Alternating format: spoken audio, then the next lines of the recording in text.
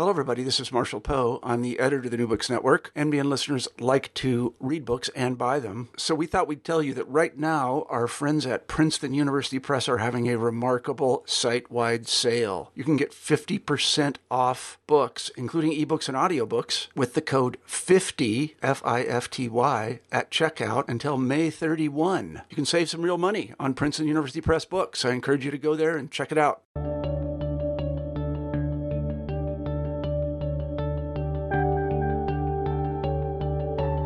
Hello, everyone, and welcome back to New Books in History, a podcast channel on the New Books Network. I'm Mark Clovis, your host for the channel. Today I'm speaking with Mary Fraser, author of the book Policing the Home Front, 1914 to 1918, The Control of the British Population at War. Mary, welcome to New Books Network. Thank you. I was wondering if you could start us off by telling our listeners something about yourself. Right. Well, I'm a social historian. I've looked at the history of nursing and the work of the nurse in a historical context. And for the last 10 years, I've been looking at the work of the police in a historical context, which I found most enjoyable. I have had an academic career, and I still do short courses, particularly on this aspect of the work of the police, at my local university, Glasgow University. And I enjoy working almost on a daily basis on developing this area. What led you to focus specifically on the role of the police in the First World War, as opposed to, say, some other aspect of the history of the police? Right. Well, because this was my first attempt at looking at the police work, I thought it would be better to confine it to something like period in time. And it seemed to me, because at the time it was the centenary of the First World War, that it would be a good idea to start with that. So it was really serendipity why I chose that, but I needed this confined period of time to make it manageable. I found that work at that time was particularly challenging for the police, and therefore I found it a fascinating aspect, because a lot of the work that the police did was not what you might expect them to do.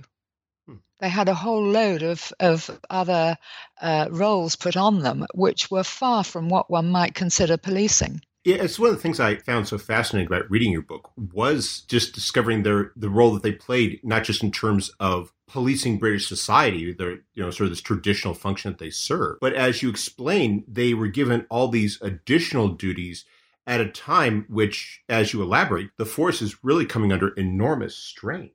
Indeed, yes. Yes, because, the police by definition were young, fit men. And so therefore many of them were conscripted into the army or navy. And you see many police forces losing, thousands. I mean, the Metropolitan Police in the first day that war was declared lost over 1,000 men. This was a huge amount to lose at one stroke. And then because volunteering in the early days was thought to be glamorous, a lot of men left voluntarily for the war effort. And it was only in about the next 6 months that they realized what the war was about. And volunteering stopped in quite such large numbers. But by that time, out of Glasgow Police, for example, with an establishment of 2,000, they'd lost 700. So this was a huge amount, but they were given permission to recruit special constables. But the special constables were part-time. They mainly had their own businesses to run, so they usually worked no more than, say, 4 or 8 hours a week. So they were sort of, some of the policemen less favorably called them just filling gaps rather than actually doing, regular police work like someone employed only in the police service would do. But they did make up the numbers, and they were put on beat on the streets so that, they were visible to the population. What you just described gets to a part about your book that I really appreciated, which is that you capture the attitude of the police themselves. I think about how many histories of the state and of policing so often treat the police as sort of this body of limbs, shall we say, where they go out and do things and don't have any sort of views of their own. And yet you work quite diligently to try to capture their voices. How did you do that? Well, I found it interesting looking at their police journal. Now, this was the main journal that the policeman on the beat read at that time, and it was widely circulated. And it started in the 1890s by a man who wanted to improve the lot of the police. You know, he wanted to improve their education. He wanted it to be policing to be seen as a profession, and to give them self-respect. It certainly did that. And the widely read journal allowed the police to have a voice. And so this is why this book is rather different. Some of the other police books I've read have been, as you say, who the police were, their ages, their backgrounds, where they were born, this sort of thing. Other police histories have been the history of the institution. Whether they were within local authorities and how that developed over time. But this book does very much look at the voice of the policeman on the beat and shows his worries and his frustrations and his struggles to actually do the job and to have a voice to be able to speak about his concerns and get answers that he trusts. And that was a part of your, I was really impressed by how much of your book you devoted to that, because it really helped, I thought, to explain what life was like for the policemen during the war. And you already have mentioned one aspect of this, which was how many of them went off and served and how they had to work through a lot of these special constables. Also, I was wondering if was that the only group of people that they turned to in these extraordinary circumstances to try to fill the ranks and continue to perform their various roles? Or were there other groups in society who had been underutilized, who they hadn't turned to until now? Ah, right. Do you mean to actually recruit into the police force? Yes.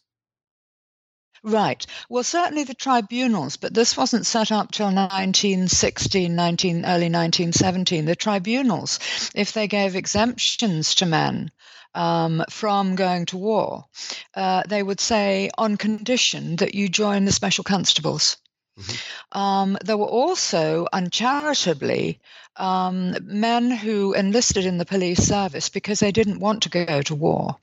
And they were considered shirkers and slackers. And they were said to be temporary policemen and sometimes boasted to the others that they were only there until the war ended.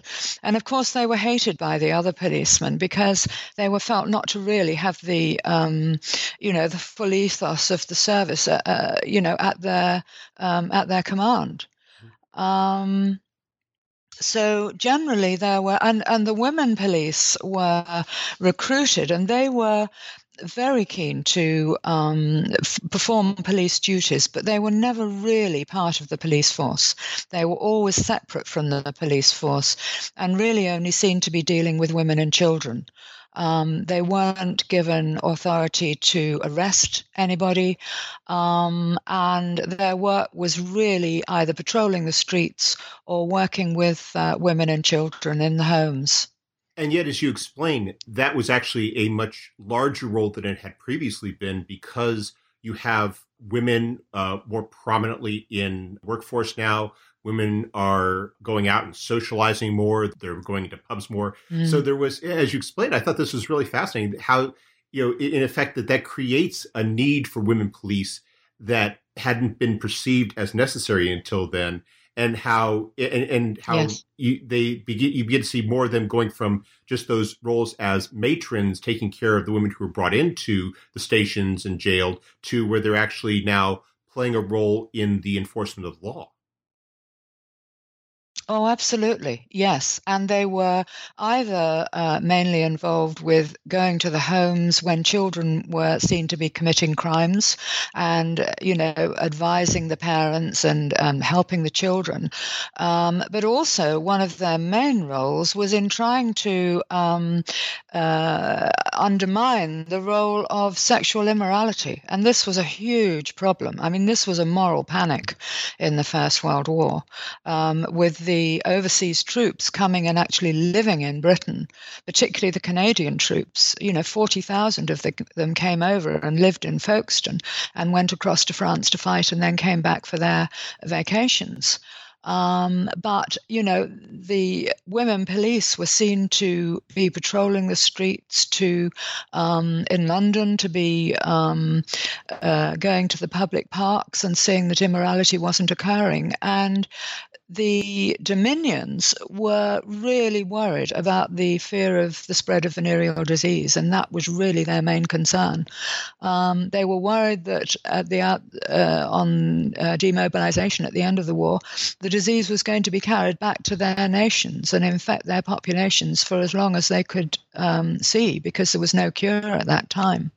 So it was a real worry for the Dominions, and particularly Robert Borden, the Prime Minister of Canada, was absolutely outraged by the fact that, the Canadian soldiers could well go home with this sort of disease. So, the police were there, particularly the women police, trying to put surveillance on the women. It was usually the women that were thought to be spreading the disease rather than it being, by both genders, trying to prevent the women from actually having, undertaking solicitation and, preventing them from hanging on to the men when they saw them in the streets, because some of the men were complaining to their prime ministers at home that they actually couldn't shake the women off. And it was seen that the women police were the only group that could really deal with this. I mean, this was not seen as a male policeman's role. They felt completely unable to deal with it. Was the class origins of the police a factor in this? Because you described in your first chapter how most of the police prior to the war came from the working classes, and you explained that the women that were recruited into the police forces came from the middle classes. Yes, absolutely. Because of the moral values that were associated, they were seen as the most appropriate people. And they were really keen to do the work. They really wanted to, and they continued to persist with their requests to be involved in various areas. I thought the notion of the police as symbols of respectability was really fascinating. And you talk about it in this context of the police as these moral enforcers, but you also talk about it in a very different context, which I thought was even more interesting, which was this notion of living costs. How you explained that one of the expectations of the wives of police officers was that they could not go out and work. It was a notion of respectability.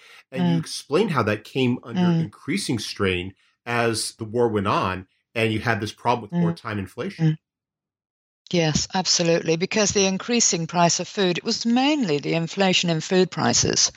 And the increasing inflation in food prices, I mean, food prices were, I think in 1918, about 108% compared with 1914 when the war started. And then there were the shortages and of various items, and the whole of the diet changed. But whereas women who weren't associated with the police force were able to go and work in munitions factories and things like that to bring in finance to the family, the women of the police officers weren't allowed to do that because they were seen to be, apart from the community and support their husband's role. And there was certainly one woman that I came across who insisted on continuing with her role in teaching, and her husband never did get promotion. Because it was thought that, she shouldn't be doing this. She should be devoting her time to her husband and family, the police family. And in fact, the journal that I took this material from very much supported the women. They gave them a forum for discussion. The wives' column was very prominent. in issuing, advice to women and providing even recipes when food became short of how to feed the family. Did women have any sort of alternative or a way of bringing in income, or did they have a way of pushing back against the inflation by pressuring politicians to increase policemen's salaries?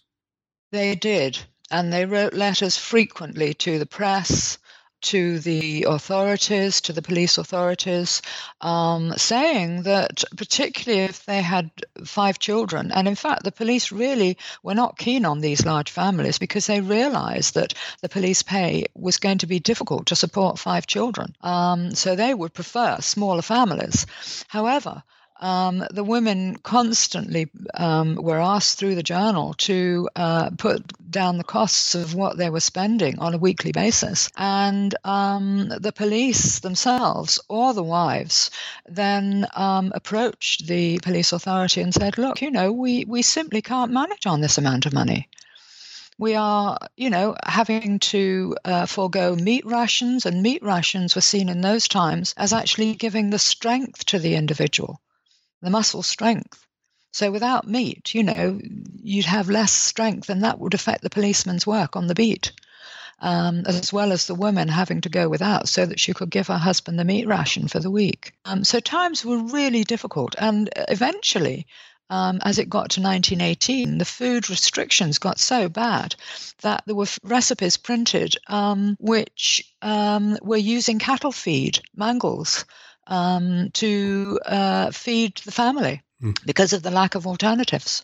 You also have you describe another way in which the families address this, and this was an aspect of this other role that policemen were called upon to serve. And it's something that I had never heard about until I read your book, which was how they were called upon as the war went on to go and work on farms, not as police officers, but as laborers. It just struck me as this yes. This way that officials thought of policemen as basically this exploitable workforce that they could just ask to do whatever was necessary. Well, this is my current project, and I'm just developing this. And yes, it is an amazing area. I was amazed when I saw this. And it's because of their backgrounds. I mean, a third of the Glasgow police force that remained at home had agricultural backgrounds. And so you see about 154 of them were previous farm labourers, 7 of them were previous ploughmen, and all sorts of agricultural roles. So in fact, they were absolutely ideal to go back to the land.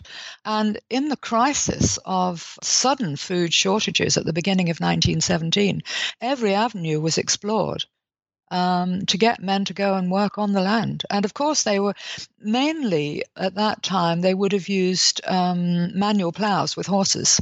So of course, you needed a big, beefy man to actually be able to hold the blades of the plough in the ground and to have the knowledge to direct the horses to make any impact on the land. And of course, at this time, it was March, so the land was damp, and it would have been really heavy to turn. So the policeman's physique and his knowledge of farming would have been absolutely ideal. And yes, there were 8 locations in Scotland and 8 locations in England that released policemen. So in Scotland, there were about 230 policemen released, and about the same number in England to plough the fields. And they were released on a temporary basis, for about 6 weeks. But the crisis was there, and the thing was that if the land wasn't ploughed before the end of April, this was giving a 6-week gap to plough the land. If it wasn't ploughed and planted before the end of April, then there were going to be no crops at the end in August in the harvest. So this was why it was so crucial for them to actually be mobilized and go back to the land. Now, were they asked to do this, or were they basically required to do it? Were they simply ordered it, or did they have any sort of choice in the matter? No, they were asked, and the chief constable was asked by the corporation to identify those individuals that might want to volunteer, and he invited them to volunteer, and they did in large numbers, and I think from what I'm seeing now, I think that it was possibly one way that it would be attractive to them was that it would be more important than working in the police force to avoid being conscripted into the army. Because food production was a top priority at that point, more important than working in the police force. It really does underscore how vital the police were to the British state during the First World War.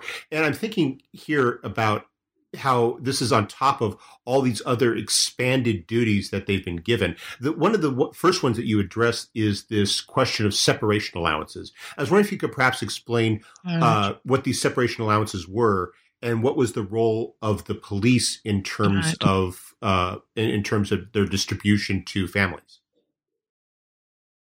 Right. Well, the separation allowance was the first big controversy of the war. And it was announced by the Asquith government in a week after war commenced. And the Liberal government, of which Asquith was the head at that time, had the notion of volunteering being important. They didn't want to insist that men went to war. So conscription was far from their agenda at that time.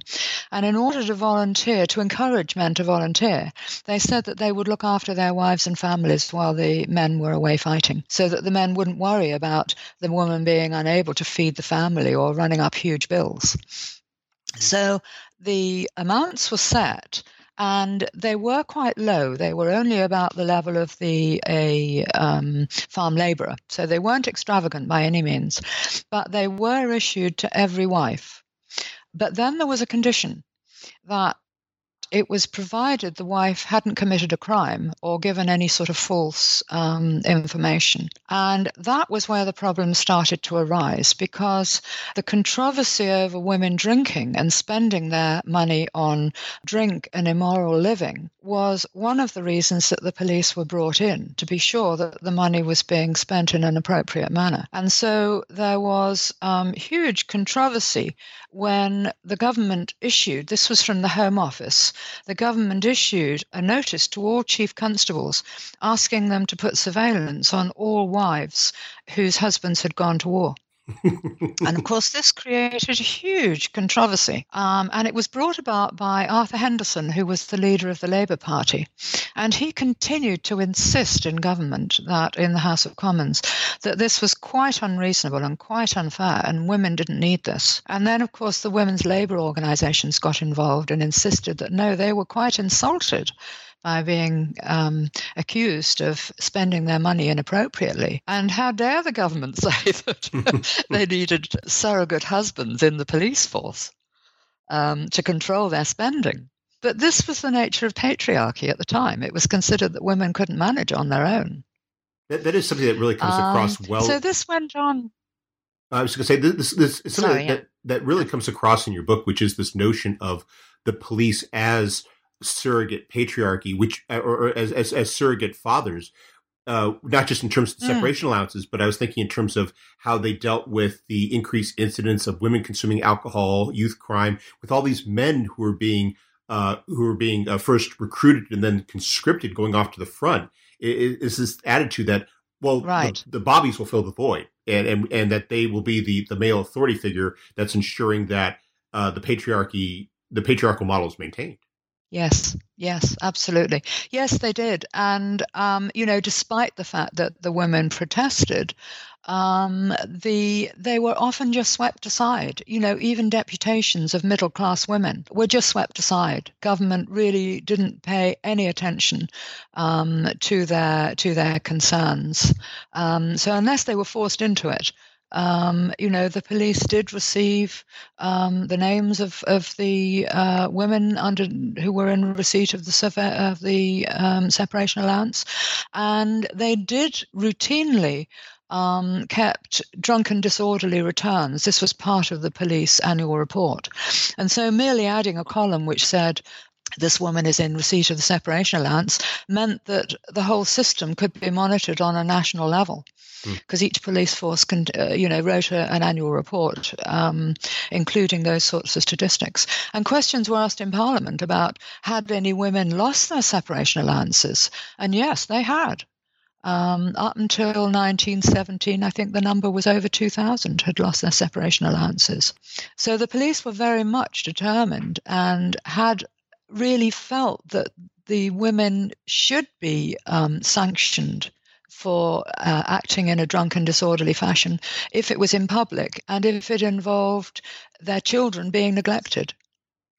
I was thinking about that as well when you were talking about the problem of alcohol abuse during the war, because you describe how there was at the same time this policing of the consumption or acquisition or purchase of alcohol by women, and how this ended up pushing women into pubs. And so in effect, it seemed to be the message that came out of it was that the state didn't want these women to drink, and yet they whenever they tried to restrict the activity in one respect, these women who were oftentimes on their own, they were now working. Sometimes they were working in factories. They wanted a release, and they would simply find another means to find it, even though the state was frowning upon it as not womanly activity. Well, this was one of the issues in the war, that because a workforce was needed in a whole load of different areas that had never been used to having women before, that the women were emancipated. You know, they did go into pubs and drink on their own, and this was seen as shocking by the middle classes. They did work away from home in the munitions factories, and particularly if they were young girls, they were seen to need supervision in the hostels. And all these areas where women suddenly became involved in public, whereas before they'd been more in the private domain of the home. And this was what shocked the population, and the police were brought in to try and control this. And the women police, as one example of trying to moralize with the women so that they continued to work, but they didn't have the opportunity to either neglect their homes and families if they were married women with children, or to be involved in sexual immorality if they were single girls. Was the problem with alcohol abuse confined just to women, though, or were there additional problems with, say, drunken soldiers who were home on leave? Yes, absolutely. Drunkenness was rife. And consumption, of course, rose with the increased prosperity of the nation, because almost everybody was working, so they could afford spirits rather than beer, although the working class drink was beer. But yes, in order to confine the level of consumption, the hours of opening of the pubs were considerably constrained, and the Alcohol Control Board even took over the running of the pubs and the breweries in Carlisle, around the Carlisle area. And if you go to Carlisle, you can still see notices on the buildings saying this was a state-owned pub. And this was in an attempt to try and control the drinking behavior of the population, but also to try and set up things like works canteens in the munitions factories so that people had a chance to eat and not have to go hungry or bring their own sandwiches in, which often they didn't, during the working day. And this would prevent them from needing to use alcohol during the day, which they would bring in a hip flask to try and counteract hunger. So it was positive as well as negative in the way in which drink was controlled. But the controller of the Central Control Board, the executive of the Central Control Board, really relied on the police and encouraged the police to be active and involved in seeking out drunkenness. And it prevented him from recruiting a huge workforce himself, that he could rely on the police and encourage the police to do the work for the Central Control Board. Another aspect of social morality that the police were heavily involved in was prostitution. You've already talked about it in other contexts. I was wondering if you could focus upon it a bit more. How did prostitution change during the war, and how did the police go about adapting or responding to these changes? Ah, right. Yes. Well, prostitution was always a problem. And to start with khaki fever, which was seen as at the outset of war, with the young girls and probably young married women as well, congregating round the military camps, which were set up in large conurbations in different places. In the hope of, either seeing or cornering a man in khaki, which was seen as immensely attractive. And then the government felt that it really should have some sort of restriction on this. So part of the Defence of the Realm Act was to move the women on. They weren't allowed to congregate around the camps. But what this did, when the prostitutes were sent elsewhere, and also the houses of immorality were closed, that they merely went a short distance away, and the troops tended to follow them on their bicycles. So, it was very difficult to control immorality in the first instance. But increasing roles that constrained the prostitutes in particular meant that it was more the amateur girls who were not prostitutes and weren't necessarily receiving money for sexual gratification or sexual favors. They were the ones who were more of a problem to the police, because the prostitutes had already been convicted, so the police knew who they were and could, follow them and could, lock them up if necessary or warn them. But the amateur girls, they didn't really know who was involved in sexual activity and who wasn't. And in the private domain of sexual activity, the police said they had to observe somebody for a long time if they were soliciting to be sure that they could bring a conviction. And of course, if they brought a conviction and it was a wrong conviction, the police were said to be, ruffians, uniformed ruffians, exploiting women and giving them an unnecessary sentence or an unnecessary court appearance. And in the meantime, if the women were accused, they were taken to the doctors who physically examined them to find out whether they had had sexual intercourse. So this was, again, infringement of personal liberty if they were found to be innocent. So this made a huge problem for the police, because they were seen to really want to protect their image and not be accused of being uniformed ruffians, which was spread throughout the press. The police commit another blunder, sort of press reports. Was there a class dimension to this as well, where the amateur girls tended to be not quite working class? They tended to be higher up, and so therefore there was this notion of social respectability that the people who were accused might be very determined to defend? Yes, some of them were. I mean, I think they were from all classes. Some were from the working classes, some were from the more middle classes. It seemed to be absolutely rife in the war, and it was put down again to lack of male control, to the anxiety of the war, creating these sorts of tensions within the women. And the same for youth crime. It was considered that the excitement of the war would create increased immorality and increased law-breaking. I was thinking that especially comes out when you're talking about the issue of youth crime, which, as you explained, was this serious concern for the police during the war. How did they respond to it, especially given the absence of so many fathers? Right. You mean the police? How did the police respond to it? Yes. Did they? I mean, obviously they're dealing with this increase in it. Did they try to assume more of the parental role, or did they simply try to put more pressure upon the families to step up and do more on their end?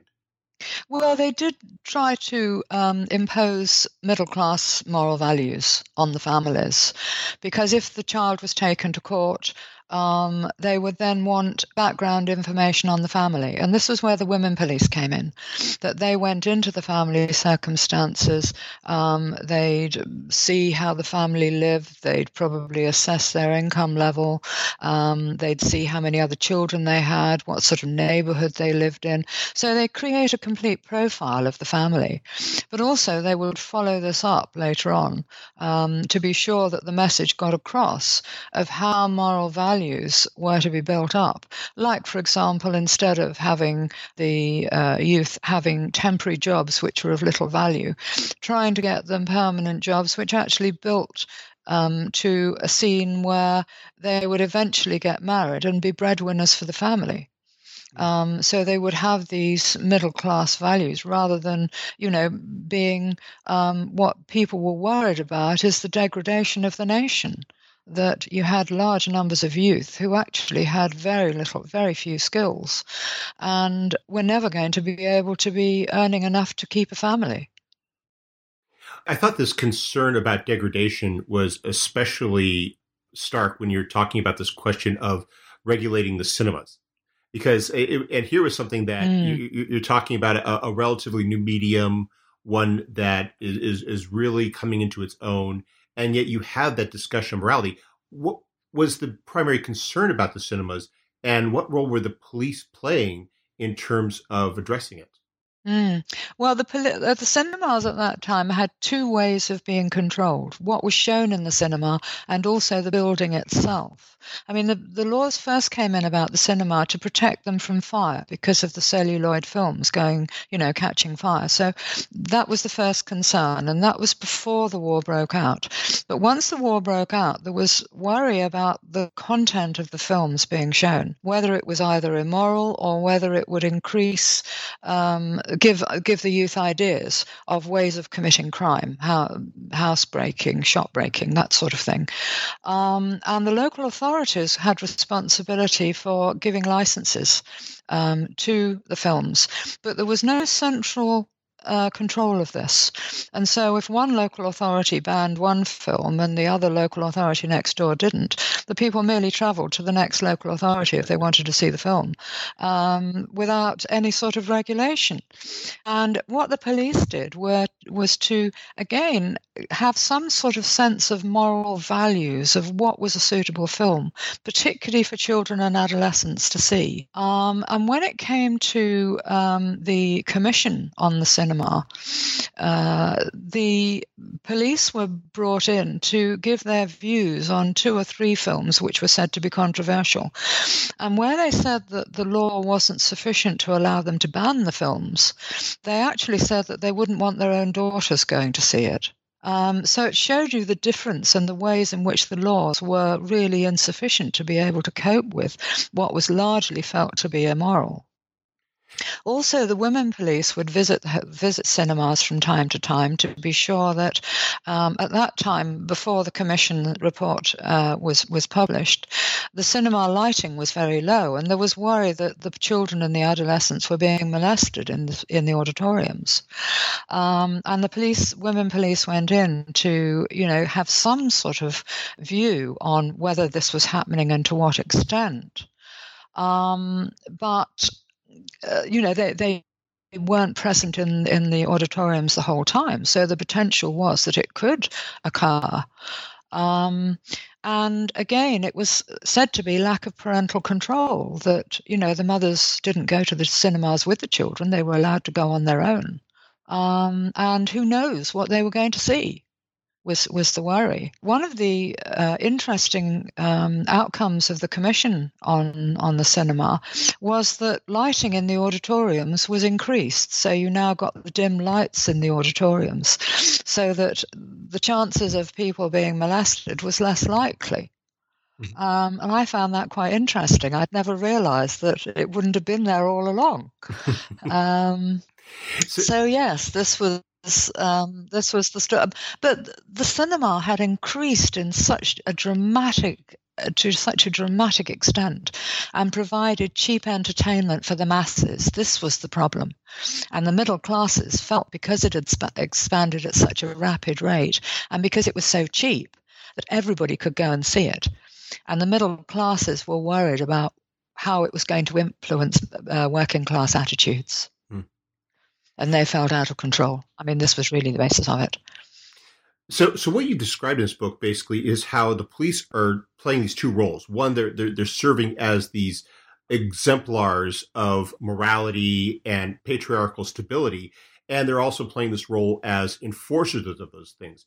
And yet you have, near the end of the war, this fascinating moment where the police go out on strike, which is sort of this tool of working class radicalism. How what is it that leads to this point where you have thousands of police officers going on strike while the war is still going on? What were the concerns, and how were they addressed? Well, they must have been absolutely desperate because they knew that their role was important. And it was only the Metropolitan Police that went out on strike, but there were thousands of them, based all over London in different police stations. And it wasn't until they didn't turn up for work that the superintendents and people in the police stations realized that there was anything wrong. And you saw the telegrams going from one police station to another. Our policemen haven't turned up of yours. Well, no, ours haven't either. And they marched down Whitehall to 10 Downing Street and were met there by Lloyd George. The issue was that they had been poorly paid for months, if not years. And because of the increasing food prices, they were really, some of them were said to be paid no more than slips of girls or van boys. And they felt completely demoralized by it all. And were just, the final straw had come when they weren't prepared to put up with it any longer. And continuing questions in the House of Commons said, oh, yes, we're looking at it. We're investigating it. There will be a rise soon. But nothing ever happened. And when the police, the strikers arrived at Downing Street, they were met by Lloyd George, the Prime Minister, who immediately gave them a pay rise. Because, who else was going to be responsible for keeping law and order and keeping the public safe? But unfortunately, what this did, Lloyd George said, I've been telling the chief constable, the commissioner of police for ages that the police should have a rise, and he hasn't passed it on. Well, of course, this made the commissioner of police role untenable. He'd been in post for at least since the beginning of the war. I'm not quite sure offhand when he first took up post, but it was throughout the war. And he found his post was untenable, and so he had to resign, which was an absolute tragedy. But, the police did get their pay rise. And all was, they were back at work within a couple of days. But it was very dramatic. We've taken up a lot of your time, but before we go, could you tell us what you're working on now? What I'm working on now? Yes. Did you say? Yes. Well, I'm working on this area of police as ploughmen. It is absolutely fascinating. I'm loving it. Is that an article or a book you're looking at? Well, I'm writing another book eventually. I've got a small grant from the Police History Society to do this. And what I'm looking at was what actually propelled each local authority to release their policemen. Because some did and some didn't. And what I want to know is why did those that released their policemen actually do so? And I've come across things like the potato shortage in Glasgow actually led to a riot in the main square. And the corporation wouldn't allow the women's deputation to go in and put their case. And the provost was heard to say that the women would be better off going home and looking after their babies rather than demonstrating. So the women were utterly furious. And of course, this occupied huge column inches in the newspapers. So to try and mitigate this, I think it was probably because of this, the provost agreed to release the policemen so that the potato shortage at least would, the policemen were seen to be trying to provide food for the whole of the population, not just the working classes. But when you think that the working classes in those days were their main diet was bread and potatoes and pea. take away potatoes. And, there were no potatoes. They were really in fear of starvation. So this was an absolute crisis at this point. And, it came up against the working classes accusing the provost of being a ship owner. And the inquiries that were taking place at the time about labour unrest actually showed the difference between the working classes and the upper classes, who were said to be profiteering from the war. And of course, this infuriated the working classes, who felt that their cases were not being heard. So that's the story, I think, behind Glasgow. And in other places, there are other stories about why they released their policemen. But it's a fascinating area. It does sound fascinating. I hope that when that book comes out, we can have you back on the New Books Network to discuss it. Thanks, I'd love to. Okay. Mary Fraser, thank you for taking some time out of your schedule to speak with us. I hope you have a wonderful day. It's been a delight. Thank you very much.